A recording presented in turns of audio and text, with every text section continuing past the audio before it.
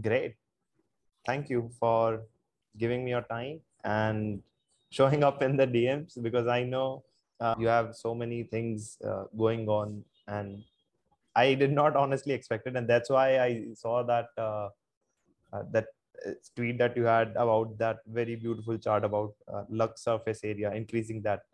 And I remember seeing that somewhere before as well. And what you have done, you have sketched it, right? The one that you shared. This is mine. This is my theory. Yeah, and it's super interesting, like how all the dots are there and how you can connect it.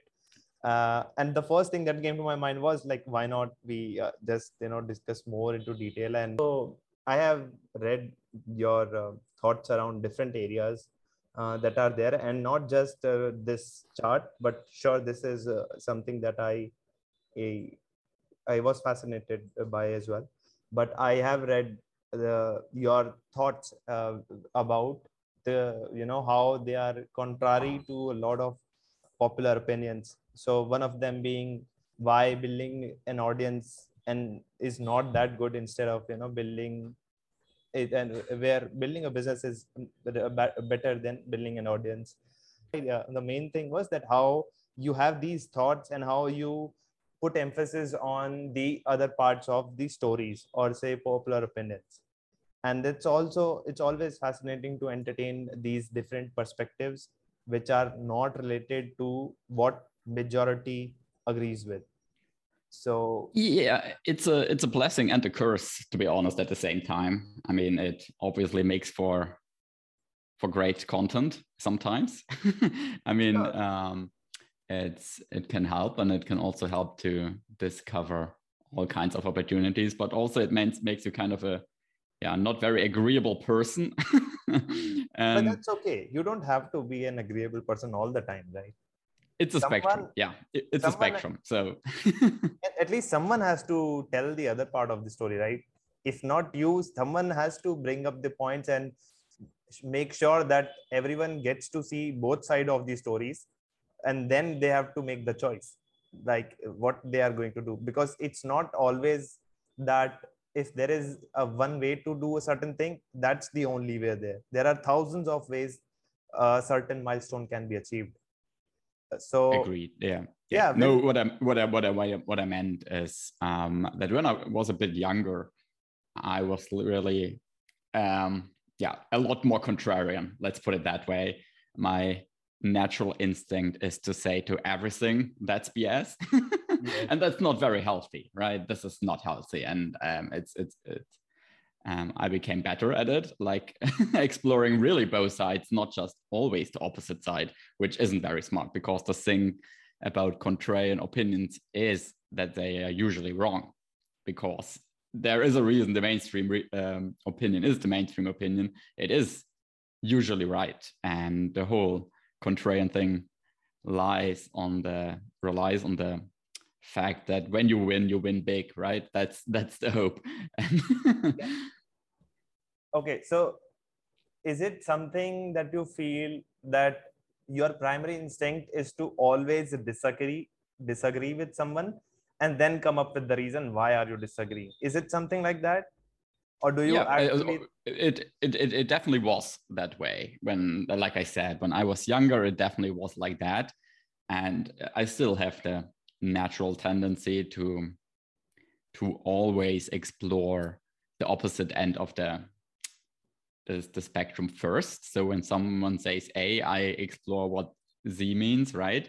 And yeah, but as I got older, I really learned to catch myself when I do this, and then it actually becomes a useful habit, right? If you're actually able to manage this, and it's not just a pure instinct and you're doing it for the sake of being contrarian, right? And as you said, okay, you're just contrarian, and then you come up with all kinds of reasons why the contrarian take is correct. This is not good, right? But if you have the ability to see that there are alternatives to what everyone believes, and then able to actually evaluate it from a somewhat objective perspective, that is cool. That is valuable. Yeah. Jacob, I like how we have just dived into this stuff and the details. Even before we had an introduction and we talked about who are you and what's your background. Yeah, Uh, that's always boring, right? No one cares. yeah, and the one goal, so one aim I have with doing these conversations with people is to just get started and have real conversations, right? Not have some a pattern where we are following, but just for the context purposes, I would like to know, like, what are you up to these days, and say with your businesses, or whatever that's going on, and if you have a full time, or writing for your new newsletter is something that you're doing full time. Yeah, it's hard to describe, though. I don't think there's a really good label for it, but I got a PhD in physics actually 2 years ago, and then decided that I'm gonna try the whole entrepreneur thing, the online creator, whatever you want to call it. And I've launched all kinds of different businesses, and a few of them turned out to be successful. I sold some, others I'm still running. And yeah, as you said, I'm writing a newsletter, actually a few a few different ones. And one of them is my personal one, where I really just, it's my creative outlet, and I explore all kinds of ideas freely. And this is where usually the contrarian stuff gets published. And I also have other newsletters that are more mainstream, but laser focused on specific problems, and not just wild experiments. And in terms of businesses, I run Under the Radar, which is trend signals as a service website. I run Enrich My List, which helps newsletter writers find the most interesting subscribers on their list. And these are, I would say my main areas of focus right now. I also run a Newsletter Spy, which helps people find interesting newsletters to collaborate with or book ads in. But that's basically it. I have a few smaller ones that don't make much money, so not really worth talking about. But there is so much on your plate, right? And can you say, or do you think you are in a position that you are okay with running all these experiments? As in, are they enough for your normal lifestyle, uh, to go Yeah, easily without having a job or anything like that? yeah, absolutely. They in the whole online creator thing is that's is sustainable for me. And actually, when I first started 2 years ago, it really started as an experiment, and I said to myself, okay, 12 months, I'm gonna try it. I saved some money, and let's see, right? And I was ready to lose it all because it was an experiment and whatever. But yeah, actually, I made a profit in the first year, and actually was able to pay for my living expenses. So this is cool, and I hope that it continues. And you enjoy doing all of this? Oh yes, I do. That's great, because that's the end goal, right? That not only you are sustaining yourself, but also enjoying what you are doing. Yeah, There, that's the whole point of it, right? If yeah. if it was just about making money, I could also get a job or whatever, and probably honestly would make more money. So in terms of job offers I had, and no interest. I want to explore my own ideas, and I'm happy if there are ups and downs, and there are periods where I'm not earning that much money, because to be honest, I don't care much about money, right? Just, I don't know, you can see it, my apartment is okay. I'm actually living in a very expensive country. I live in Denmark, which is one of the most expensive countries in the world. But still, I mean, that's the thing. If you don't spend money on stupid stuff, it actually doesn't matter where you live, because I mean, food is affordable and rent is affordable in most places, and you don't need that much money. Yeah, I mean, you don't need like tens of thousands of dollars, whatever, right, to pay the bills, right? Unless you have some crazy hobbies or lifestyle. So based on all of this that you said, that it's dependent on what are your requirements and on what's the bare minimum required to live, who do you associate yourself as?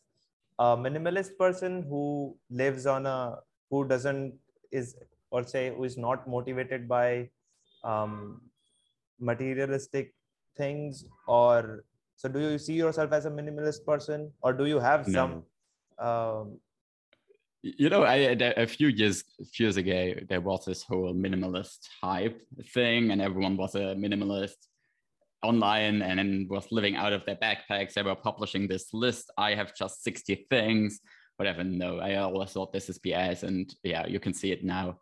Again, contrarian, I know, but it turned out to be true, because this is not sustainable. And now every one of these minimalists, except for like the mega stars who can't admit it, are back to a normal lifestyle, and they own stupid stuff like, I don't know, a nice coffee maker and stuff, because stuff is actually nice, turns out. Who would have thought? And of course, there is some truth to the whole idea that if you own too much stuff, it starts owning you and whatever. But no, I'm not like hardcore minimalist. It's just that I care less about certain things, right? And obviously, I'm able to enjoy nice stuff. Being able to make a nice coffee at home, having a nice TV, whatever, a nice table. But again, you don't need to spend crazy money on it. And there are obviously stupid purchases you can make, and like the classic example, a boat or whatever, a car, probably where you just keep spending a lot of money. But most other things are really not that expensive. And yeah, if it's always a trade-off, right, between money and stuff and your freedom. And I'm just not into a lot of the stuff people are into. So this kind of makes me a minimalist, but not like hardcore. So I think you are the kind of person who doesn't necessarily compromise on things, and you have the need versus want debate sorted in your mind, that you clearly know when there are needs and when there are wants, or say desires, and then you do not compromise if you see that this is a good investment, even if it's not a need, but it's still going to benefit you. Yeah, agreed. Great. So I remember reading this line in your personal website, and it starts with, you study people and organization. Now I understand the part about organization, but I'm more curious about reading people, because as someone who writes a newsletter on psychology, I'm curious on what are your ways, or how do you approach reading people? Do you focus on their social media presence, or do you go beyond that? What exactly do you mean when you say you study people? Yeah, it's kind of a crazy and very messy process. But I think the first and most important rule is to actually study what people do, not what they say, because this is what you see everywhere. Once you've been in the whole whatever self-development, making money, business, whatever, probably any field, right? And obviously a few fields are there are more BS artists, and in others there are less. But in general, you quickly find out that probably 99% of all people that are preaching, that are really at the top, that get a lot of visibility, are actually not practicing what they preach. And that's kind of crazy, but it also kind of makes sense. And I mean, it starts if you're looking at the fitness industry, for example, right? This is like my prototypical example. The people don't use training plans they are selling, right? The fitness influencers, whatever. And even if they would sell their real training plans, they wouldn't be useful to you, because if you're actually taking steroids, for example, you have to train very differently than when you don't. And so this is just one example where you really have to look at what people do. And obviously this is very hard, right? How do you actually determine that? But you can sometimes reverse engineer stuff. And luckily, fitness is not my field. And in online business, you can much better study what people actually do, at least sometimes, and piece things together. And yeah, this is what I'm very interested in and love doing, really looking at what people say and then what they really do, digging a bit under the surface, seeing under the surface what's really going on, and using all kinds of tools to reverse engineer how do they actually drive traffic. And they say they do it this way, but actually if you try it yourself, you quickly find out, no, this can't be the case. And doing all kinds of experiments, I think this is fun. So is it more the case of how people are doing it rather than what business they are building?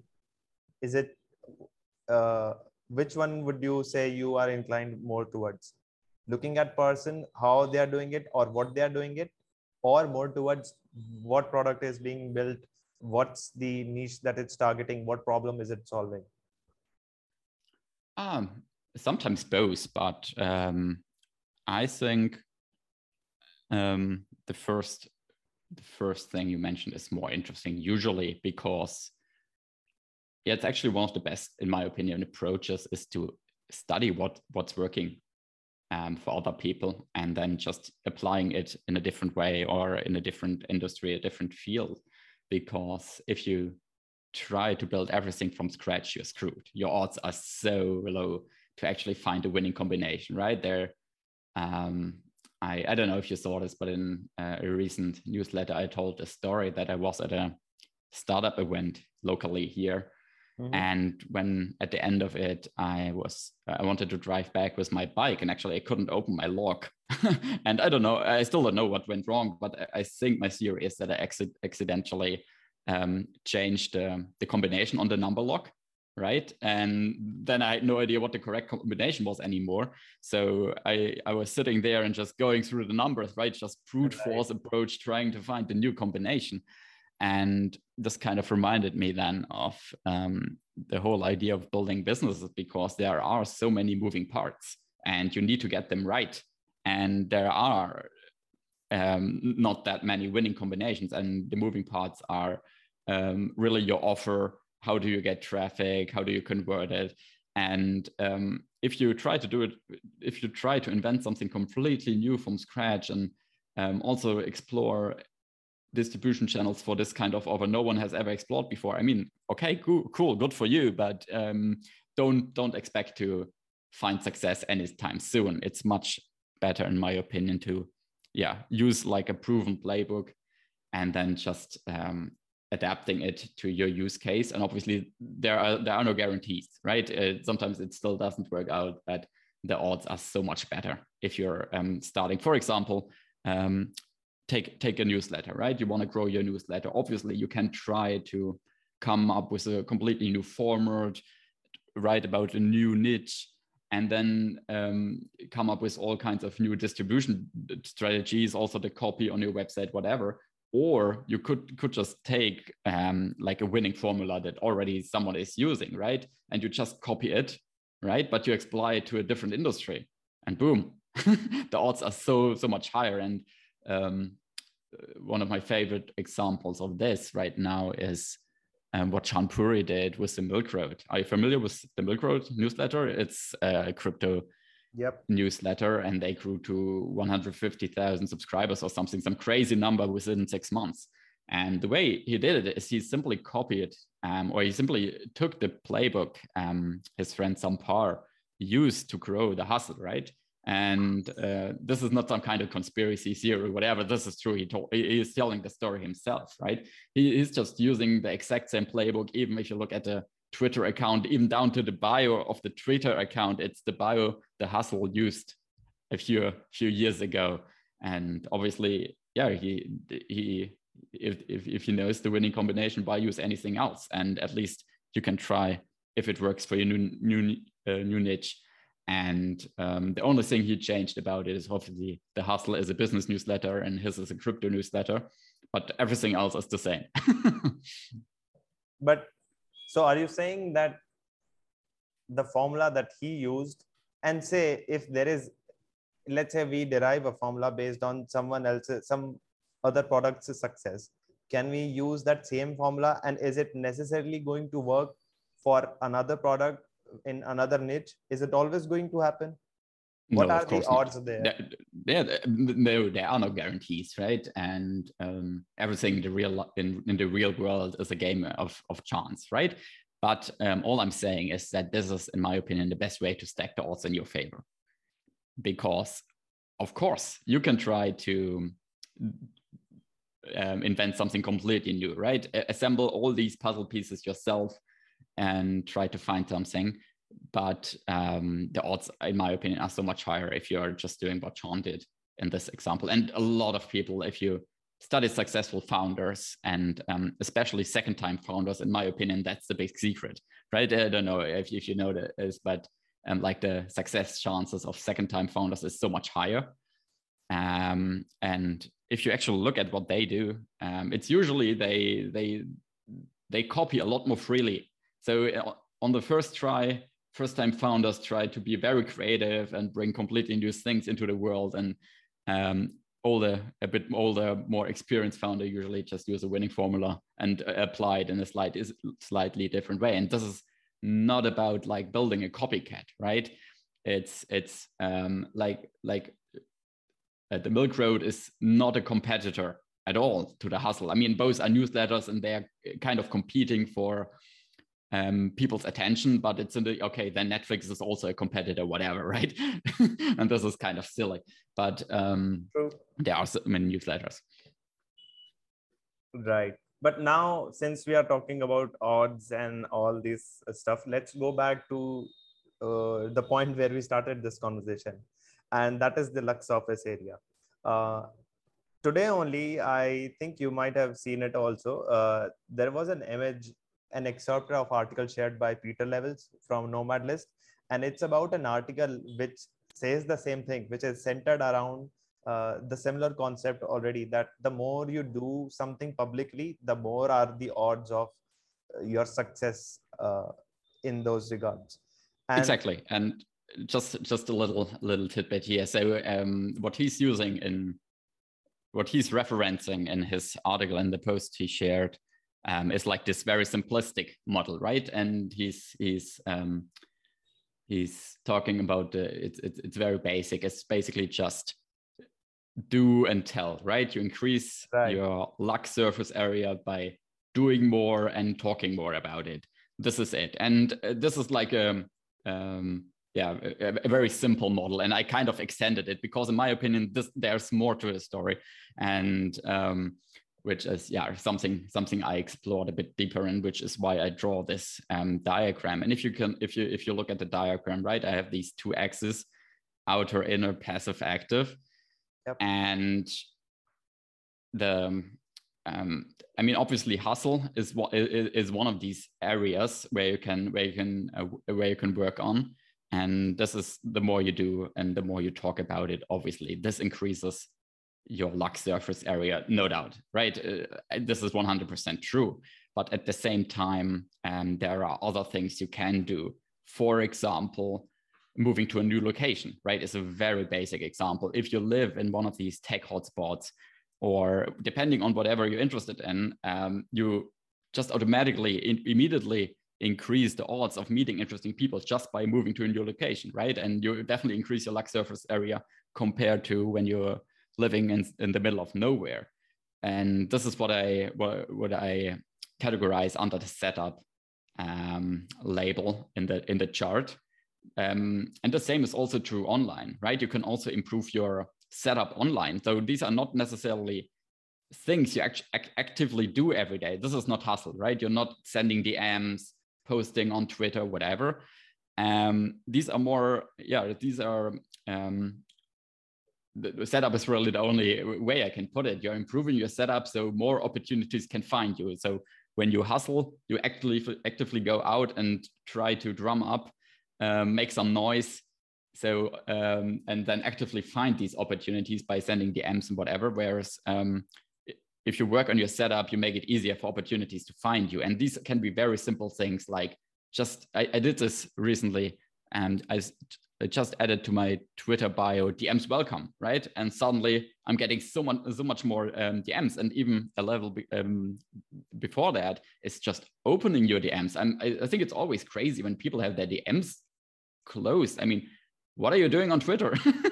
If you don't want to talk to people, then this is the wrong place, and you won't get anything out of it, I'm pretty sure. And just, I mean, I'm also always amazed when people don't have their email address easily available.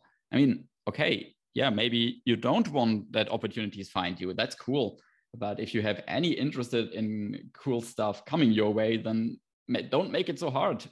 Don't hide your email address. And obviously, yes, if you're super famous, this can get annoying. But again, then you can have systems in place and whatever. You can afford to pay someone to go through emails. Even then, I mean, you're missing out on a lot of stuff by hiding your email addresses.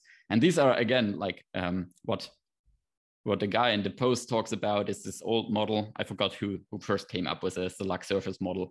And this is all about Sean. Are you talking about Sean, whose Twitter handle is @Swix? He also shared once about increasing. Yeah. But he's not the original guy. Someone else came up with it. But it's in the post. He actually links to it. The first guy who came up with this simple luck surface area model. Which is just do and tell. And okay, this is hustle, and this is one area, and another area, which is something I just talked about, is your setup. But I think there's even more to the story, because this is really just what you can do in the outer world kind of, and there's also stuff like in the inner world. What's going on in your mind is just as important, if not more, right? And the idea here is just to give another example, something I like to talk about is if you're working in your parents' basement, right? And you're just in your boxers, in your pajamas, whatever, in your parents' basement, and then someone comes with brings an amazing opportunity, comes your way, you see something, then in my opinion, the odds that you actually will be able to capture it and do something with it and take advantage of it are so much lower, because you feel like you don't deserve it, kind of. And the correct term is self-sabotage, right? And I know this from experience, and I've done it so many times. I've self-sabotaged. I had really the most incredible opportunities coming my way, and I said no. And now, with some distance, right, between the events, and now I can see how stupid that was, and it was just self-sabotage because I felt like I didn't deserve it. And in this sense, yeah, I think you definitely can increase your luck surface area by improving, I hate that word, mindset, right? And you can improve your mindset by improving your environment, by working from a nice office, for example, by wearing nice clothes, but yeah, just working on the whole self-sabotage thing, which is another thing, in my opinion, that gets overlooked by this simplistic model, which is only do and tell. Right. So based on all of this and the research that you have done around increasing your luck surface area by not self-sabotaging yourself and making sure that you are open to opportunities, which also sort of reminds me if I have to, if my DMs are closed or not, because I'm not sure. So I will also make sure that, but yeah, based on all of this, if tomorrow you have to start another project or another product, how will you approach it? Because now you have a lot more context on increasing the odds of success with it, right?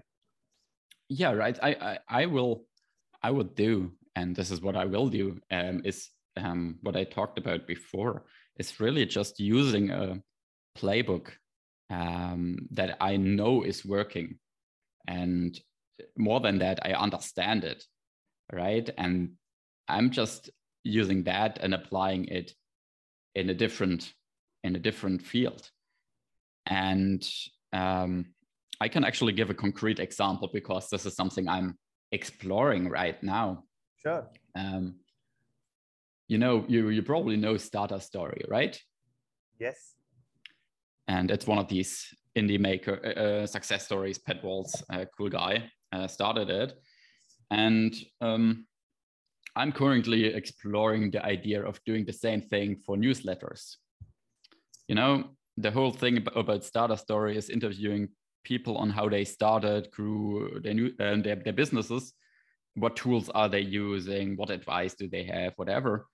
And I'm exploring doing the same thing for newsletters, just doing interviews with people to learn how they built and grew their newsletters. And I mean, this ties in perfectly to what I talked about before, because this is one of the main motivations for doing this is that I'm super interested in this, right? I love learning about how people grow and operate their newsletters because it's a space I'm interested in. I know you're also interested in, right?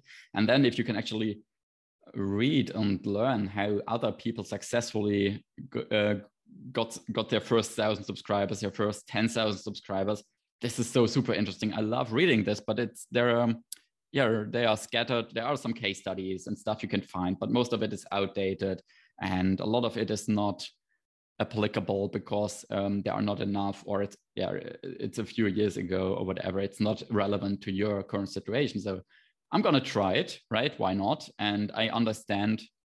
I think I understand Pat's playbook for a starter story, and again, I understand it below the surface. I think at least I understand what's going on. So I understand more about it than most people, even though Pat shares a lot. But maybe not everything. There are a few cool things I discovered and I want to use for myself to kickstart this new project. And actually, yesterday, I started sending out the first few emails, just asking people. And so far it looks good.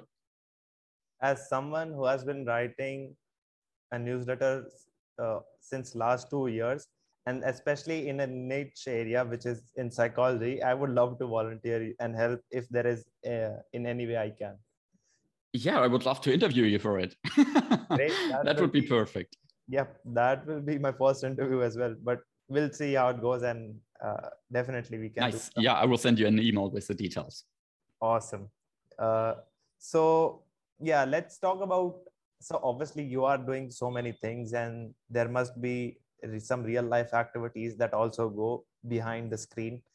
Some things that are part of your daily lifestyle, which does not require screen, and it could be anything. Do you have some hobbies or say activities apart from work, which you do? It could be reading books, playing with your pet, or could be anything. Yeah, I'm actually got to go to my football training in 10 minutes. Okay. So this is one of my big ones. I play a lot of football. I also go to the gym. I love reading. And these are kind of my big ones. I love running. I go running all the time. We are short on time, but I will definitely would like to have another call with you where we can talk about the books, what you love reading and all that. Oh yeah, absolutely. So quickly, can you tell what are you reading these days? Oh man, this is always a great question because I have no idea. I actually got to find my Kindle because I always forget, because the thing is I'm always reading like 10 books at the same time. I don't know about you, but I always need like 10 books in kind of a rotation, and then whatever I feel like I'm going to read it. Some is fiction, some is non-fiction, some is super specific, some for the stuff I'm doing, some is completely outside of my area. And 1 second, I got to find my Kindle. It's okay if you cannot find it at the moment. We can definitely have another call where we can discuss about so many things that you just talked about. Reading on a Kindle rather than having a physical book, reading 10 books at a time than reading 1 book at a time. But so just one book I'm reading right now that is amazing. It's the new James Altucher book, Skip the Line. Okay. It's really good. I don't know. You know James Altucher probably, right? And he had this kind of weird phase where he started shilling crypto crap, whatever. But he seems to be over it right now and recognize that this was kind of a mistake. And yeah, his new book is actually good. I like it a lot. And let's see what else I have. This was actually, I'm listening to it. I have the audiobook. So I just opened Audible on my phone. So, and I also have this weird habit of downloading like the Kindle samples, right? The sample chapters, and usually this is enough because most books are not very good and it's not worth reading them beyond that. So when I'm now opening like my Kindle app, I have like, I don't know, 20 samples before I find like any real book I'm reading right now, and most of them are just bookmarked. Okay, this looks interesting. Let's download the sample, and I've actually never looked into it. Oh yeah, Nick Gray's The 2-Hour Cocktail Party is something I'm reading right now. Very cool ideas, and also very relevant for the whole idea of increasing your lung surface area, right? So you like both fiction and non-fiction, or do you have a particular genre? Yeah, I lean very much toward nonfiction. I'm just trying to think of the last of a good fiction books I was reading. I'm trying it again and again, but most fiction kind of sucks in my opinion. And obviously there are good ones, and but most fiction books are very formulaic. If that makes sense, it's kind of like with books. And you don't have to finish them even very early. You already know, okay, I see where this is going. I don't need to continue reading it because almost everyone is using like the same formula. This is not very interesting. Yeah, I'm also reading The Year of Living Danishly. Very fitting because I moved to Denmark. So this is kind of fun. Okay, yeah, let's do it another time. And I'm gonna prepare my book list. It's very messy. We can talk about a lot more things, and I look forward to having a chat with you again. Maybe on your podcast or maybe on mine. We'll see how that turns out. But Jacob, thank you so much for doing this. The talk we had around lung surface area is super profound. I mean, I can still go back at this conversation again, and I might get some ideas, and it can give me some new perspectives as well. But yeah, thank you so much for doing this, and I look forward to having a chat with you again. Yeah, thanks so much for having me. This was really fun.